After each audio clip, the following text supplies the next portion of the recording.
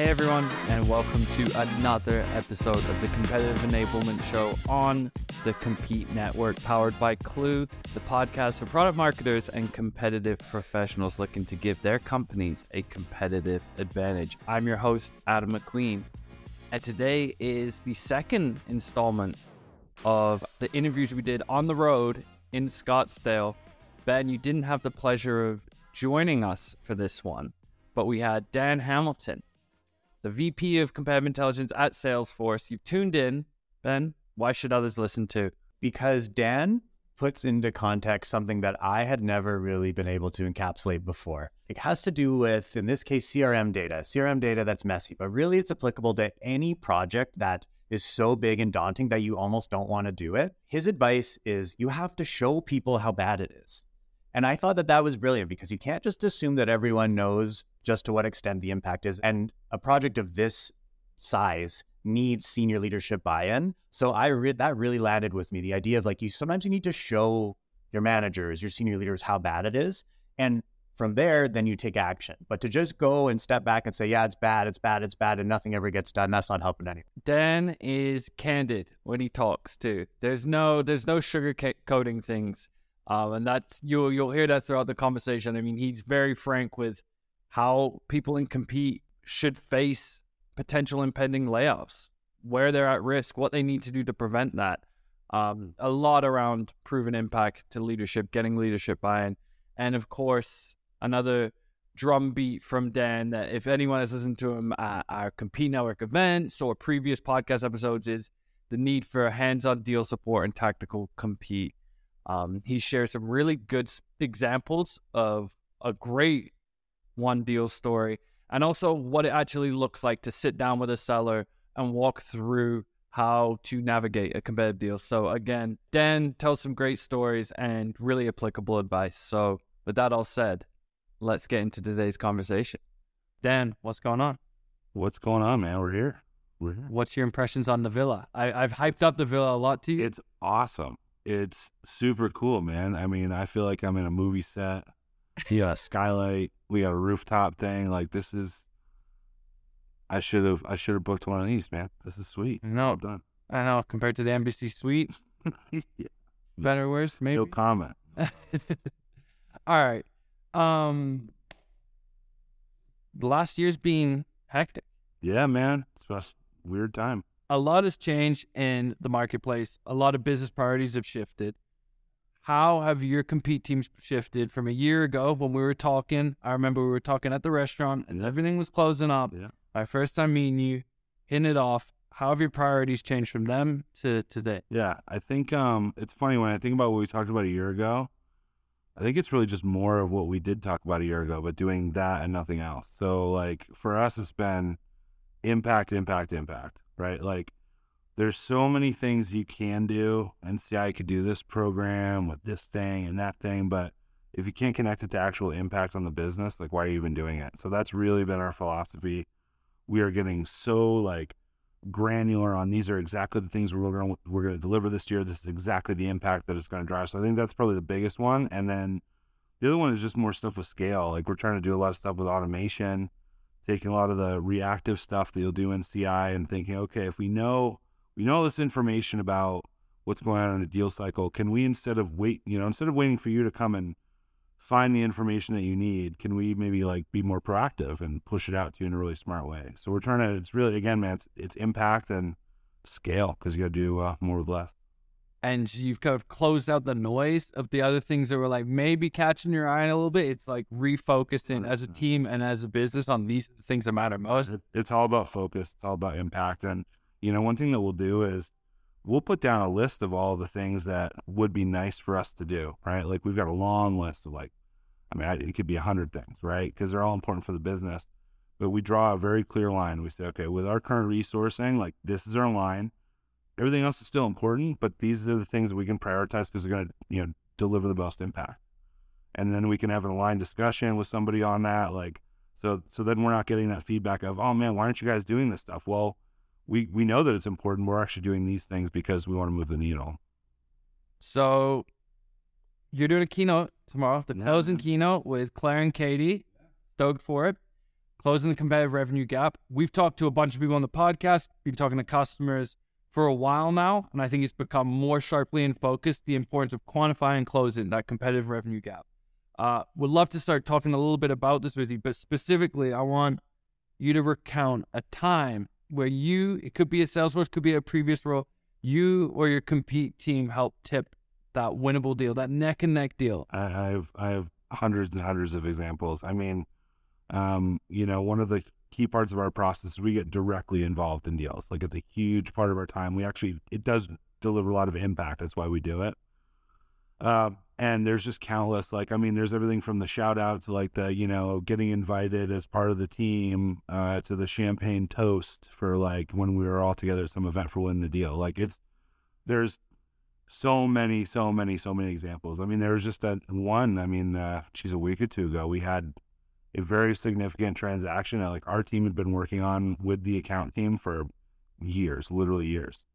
And, but I think it's interesting, the fact that we have so many examples, I think is a testament to how we've really tried to focus on impact. Because again, if you're, I can't remember I think we talked about this last year, but you can't just talk to sales, right? You have to kind of really work with them and partner with them. And so, that's why it's easy to answer your question, man. Do you have, when you're starting off in the compete space, do you have that first one where you're yeah, man, I helped tip that one? Huge. This is a huge deal. And it was a hard one. It was a really hard one. And I remember we were at Dreamforce, which is our big customer event every year. And one of the hotel bars, they kind of assembled some of the people, and they got really nice bottles of champagne. And I just remember the AE, she was incredible. And she looked around the room, and she looked at us, she pointed at all of us, and we're like, thank you. This is literally putting my kid through medical school. And I was like, dude, that is wow.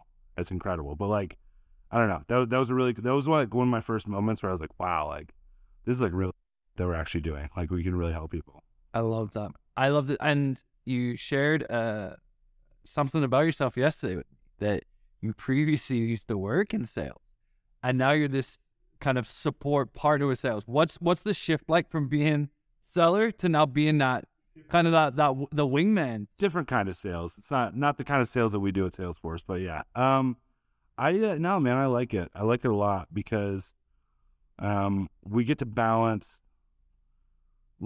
When you're in sales, sometimes you got blinders on, right? It's I've got this deal or these sets of deals, these customers, anything else doesn't matter, right? Whereas I love helping them, but also we get to see the forest through the trees. Right, we can kind of see, this rep is doing this thing and it's really working. Let's bring that into this other deal that we're supporting. Right? I think we're able to actually help a lot more. And I don't know, man. I love. I don't know. Let's see. I'm screwing up this answer, but I don't know. I love helping people. That's really what we're trying to do, is help people win deals, make impact, and I think we kind of have this elevated kind of perception as a result, because we are part of that team. We're part of that same team. It's interesting. We were talking to Elise yesterday, and I want your take on this. I know what your take is, but I love to hear it anyways. Is the kind of the old perception of compete that has to be strategic, high level, talking about M&A, only these big picture ticket items. And Elise was sitting in the seat you're looking at, and she's done a lot in compete, and she just said, if you're not working on these tactical deals, if you're not supporting these, then you're not even going to have a 5-year strategy. How do you know that your 5-year strategy is even going to exist then? What's your take on sort of that perception and how you see it shifting? Yeah, well, I'll start with the standard answer, which it has to be both. But I think especially right now, if you think about what's unique in this moment, especially for the market, for our company, for a lot of companies, it's what's happening now. What's happening this quarter? What's happening next quarter? What's happening this year? We don't have time. You can sit back and do all these academic things when things are great, right? Because you've got time to do it, right? Okay, yeah, let's think about what's going to happen in 5 years, 10 years. But now is we have to win deals now. We have to pivot now. And so generally, I think both are important. I think you have to do both depending on the kind of competitive issues that you're running into, or how mature your company is. Something I always see it as Okay, so there's a lot of things. If you think about the way that competition works, right? There's certain scenarios where you just have to get your team on message more, right? It's like you've got all the pieces, they're all right there in front of you to win any deal. And it's really just about, I need to make sure that my sales rep says the right, list of words to the right customer at the right time, right? It's really like an enablement thing. It's a positioning thing. It's a messaging thing, right? But then there's other scenarios where you can try and enable your way out of a hole, but it's never going to happen because you're not fixing the actual root issue that is preventing you from being successful. So that's why I like both, right? Because sometimes it is just a messaging thing. It's like messaging, deal tactics, like whatever. Sometimes you have to change the game in order to like actually become more competitive as a company. So both important. In terms of that, like the sense of urgency that it comes today, that's coming from leadership too, right? At this point, like that's laddering down, is especially when and I guess we'll segue into sort of like proving your impact to leadership. It's always been something that people in compete have talked about, struggled with, tried to tackle, but I think it's just amplified even more in this given moment, right? 100%, man. I mean, we've been, the thing is, in our industry, there's obviously a lot of interesting going on with the labor market, right? People getting laid off. Our company's not immune. Every company in tech is basically going through this. And if you think about how these layoffs are done, right, there's two kind of sacred cows in the tech company, your sales teams and your engineers. Everything else is kind of disposable in a way, except for the content team. Yeah. But like, so if you think about that, CI, if you're not good at quantifying your value, if you haven't been working on it for a long time, you're kind of in a bad spot. You need to figure it out really quickly, because CI, and I think a lot of organizations, is like kind of that function that not a lot of people really understand. And when it comes time to trim some fat, it's like, well, we don't need them, right? So I think it's more important than ever. We've been pretty fortunate. Like, we've been doing this for a long time. We use our CRM like relatively effectively for this kind of stuff, right? So like, I've talked about this before, but like the way that we do our deal support process, it's all structured in our CRM. So you essentially create a case almost, not an opportunity, right? But the great thing with that is we can report on all that impact. So I have like this set of deals that we helped, right? And I can tell what the win rate was for those deals, how compared to the company average, what the total amount of ACV, influence that was. Like, there's a million things I can do with that data. And that's a huge foundation of how we do it. And then what we're kind of focused on is how do we broaden that too? So like, what are other things that we can bring in here? Are there certain decisions that we've helped influence?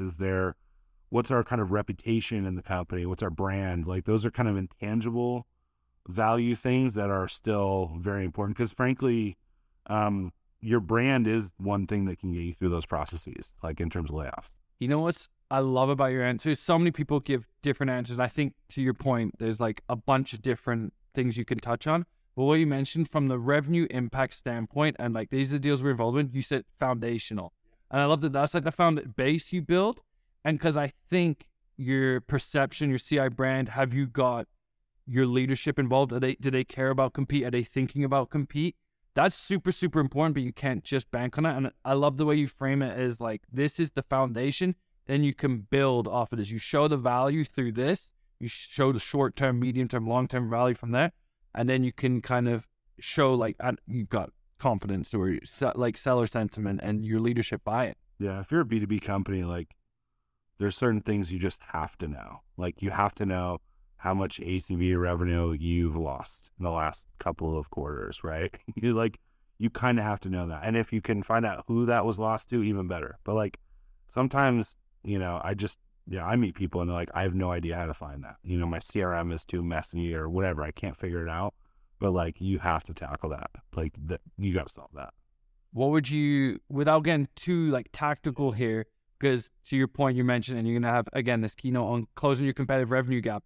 How someone that comes to you and goes, I got messy data, I don't know where to start. Like, how would you course correct someone coming to you at the conference saying, Dad, I don't know where to start? How would you course correct them to put them on the path of like? Yeah, for sure. I think there's a lot of ways to handle that, honestly. I think to start, and there was a good session on this earlier, actually, at Skip, where this was brought up quite a bit, is like, you have to kind of show people how bad things actually are. Sometimes people just don't even know, right? So like, at least, I know your data might not be great, but have a report that's built on that data so that you can have a conversation with leadership about, hey, like, this is what our CRM says. This is not right. This is important. We need to fix it, right? But the second part of that is driving the urgency. Like, that's another thing. You can't just look at the CRM data and be like, man, it would be great to fix it.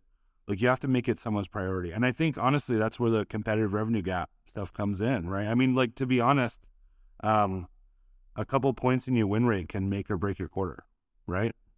So, like, and your leadership team is going to understand that. So if you go to them, you're like, listen, this is the messy data we have. Because it's messy, we could potentially be missing out on these opportunities. We need to have visibility into what's going on here. Can you help us make this change? Like, that's part two, right? And then on, how to make it, carrots and sticks, right? It's two different sides of the coin, but then it gets kind of into the weeds on best practices. We'll be right back after a word from the Compete Network. If you're feeling like the new kid at school when it comes to product marketing, you're not alone. Hi, I'm Maggie Bean, the host of New to Product Marketing, a show for new and aspiring product marketers learning what it takes to launch a successful product marketing career. From deep dives on the fundamentals with experts to learning from other newbies how they made the switch, we're pulling back the curtain with candid, real-life advice to guide you in your PMM journeys. So join me, Maggie Bean, for Season 3 of the New to Product Marketing podcast, powered by the Compete Network. All right, back to the show. I want to shift a little bit here. What's the biggest mistake, the biggest screw up Dan has made in his Compete career? Oh, and what was the lesson you learned? So many. Okay, I had an interesting one time. We had a very, very important presentation that we did one time that it was about a company that was on our radar in a big way, that wasn't directly kind of doing what parts of our business did, but we could see where things were going, right? We knew that, like, at some point this is going to come together. We got to get ahead of this. And so we put together this awesome, but we thought it was awesome presentation, whatever, and we go to deliver it to some senior people, and the meeting didn't last very long. We'll put it that way, right? It was one of those, like, bring up their website, right? Okay, what is it that they say they do? That is not what we do. I don't need to, whatever. Thanks. And I was like, all right, well, it was fun. It was fun while this lasted. I'm done. The thing that I really learned about that, though, is how to really think about constructing some of these arguments, right? You can't just walk in with data, like from your CRM, or some random perspective that you get from a third party or whatever. Like, you have to really think about, where's your audience really at today? What are the things that they're going to do? Like, how do I bust their perception? What are the assumptions that this presentation is kind of basing itself on, right? Like, the assumption was that our leadership team thought that this company might be a competitor, or would understand already that there's some overlap. That was not the assumption, and it tanked the whole thing. So that was definitely that was a interesting one. And that was a little while ago. Because we always hear know your audience, and I think it's a great point, but I like that you go even like a little bit deeper there. It's like not just knowing your audience, but like where their head is at today. What are they thinking about today? What is their perception of the situation? Because in your mind, you're the man knee deep in Compete. You're like, this train's coming. Well, and what are the things that are going to kind of like convince them, right? Like, where do they go to try and understand this information? What's their existing kind of belief about this kind of information? Like, it's not just like, oh, this is the persona. It's like, you really got to reverse engineer the crap out of it to make it land. The good thing is over the long term, we were right. For Did you say you told them? No. You did? Never did, never will. But it's here. I know. It's in here, and now it's live on the airwaves too. Great. Another piece on that point of, like, I don't want to say the word persuasion, but like support and showing how to do something better or how to approach something. I want to go about a bit more tactical, because at Clue we just ran a research report with revenue leaders, some like senior sales leaders, and the data's coming out soon, but some of the interesting finds I've been looking through is one thing was leaders are 72% are super, super confident that their reps know their big differentiators. They know their competitors' big differentiators. But only 31% were confident that that seller could then demonstrate, communicate that differentiated value. So from your perspective as someone in Compete, how do you help bridge that gap from knowing these things to actually being able to execute? Yeah, this is a good one. This is a good topic. So I'm not surprised to hear those results. I think what happens though is that there's so much nuance in deals, right? There's like I could write a battle card that's like, here's the 5 ways to beat this company. Here's the 5 differentiators. Here's the, things to look out for, whatever. When you get into an actual deal cycle, the things that matter to different buyers are very different. They weight things differently. There's always a business problem they're trying to solve. There's like context that you have to try and take your 5 differentiators and make them relevant. A lot of times, how often do you have a list of differentiators and maybe 1 or 2 actually matter in the deal versus all of them? The other ones are just totally irrelevant, right? So for us, this is where the deal support stuff comes in, right? So it's kind of counterintuitive in a way, but what we've kind of understood is you need that baseline of like, okay, here's the core content. You need a battle card, like you need that. But we've actually found that to scale that kind of knowledge on how to apply it, it's actually better to do it through a deal support process, because what we find is the first place that reps go for advice is their own team or their leader, right? So if we can get enough reps in this journey with us of like, let's look at an individual deal, let's sit down for half an hour, dissect this, and maybe we have multiple calls to really go deep on it. They kind of figure out, oh, this is how the CI team is thinking about this. This is how they're mapping these strengths and weaknesses to what the customer does. Boom, that's an awesome skill. And then the next time one of their teammates is in that kind of situation, they're like, hey, how'd you guys do it? Oh, yeah, we did this, whatever. And then it kind of almost spreads like virally. So I think like the magic for us has been like, let's not just, I think it's too easy to like sit at your desk or in a conference room and be like, oh, yeah, this battle card sounds awesome. Great. Like, yeah, we got the right differentiators. But you have to apply it to the nuances of a deal and also use the deal to challenge how you think about the differentiators. Like you can't just write it down and have it go. It's got to be real. Being in those deals helps you almost conduct your own research. Is this actually land? Oh, 100%, man. That's a huge part of why we do it. Like it's that, it helps us learn more too, not even just of like what's landing, but like what are our customers actually trying to achieve?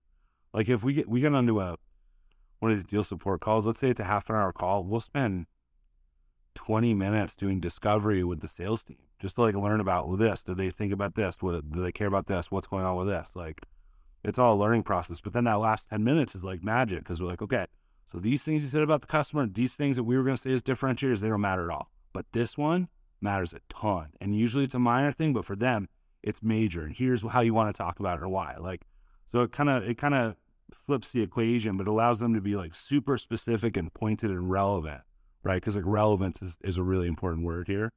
Super relevant to the context of what the customer's trying to do, and they take that skill and take it out to the rest of the sales team. I like that, because you're building a foundation with the core content, core differentiators, but then there's not every deal the same. There's going to be similar use cases. There's going to be where you can kind of lean on, this is how previous deals work. This is how what we see as a trend on these use cases. Like you said, this differentiator. We know it's going to come up. Lean into it.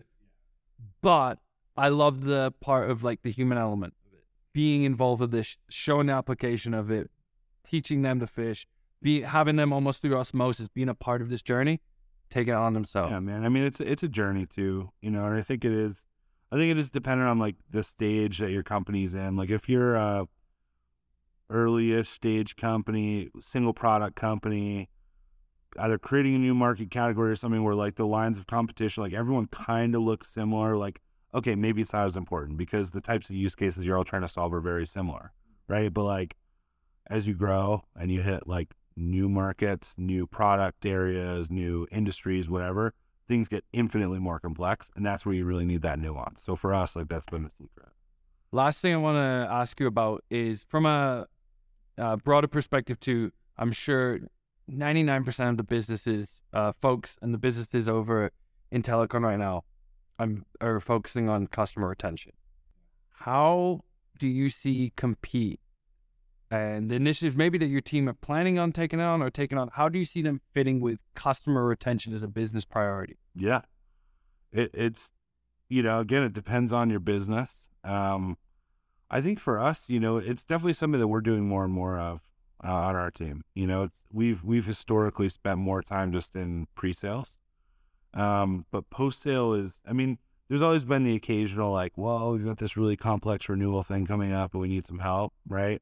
I think it is important though. Like I think it depends on so many things. It depends on how your success function works and how you staff your CSM teams and what kind of coverage they have and what kind of data they're aggregating. Are they just a renewals team who's crunching renewals? Are they actually doing things to help your customers drive adoption? Is it automated? Like there's so many different flavors of it that you need to keep in mind in terms of what you do about having CI as part of that process. But like, totally, man, you absolutely, because the thing about retention is like those deals that you lose that your competitor takes from you become their biggest win stories. Those are the ones that they're going to tell. So you just got to like, I need to prevent my competitor from writing up new win stories about customers that swapped off of my company. It's a double blow too. It's from your revenue to their light in their pocket. Exactly. And as a point, I know a clue. Those are the big win stories that you celebrate the most. Those are the ones that everyone knows across the business, regardless. Absolutely. All right. On that note, Dan, I appreciate you taking the time. We've got karaoke tonight. Do you want to share what song you're singing? No, I'm going to leave that for, that'll be a secret. All good.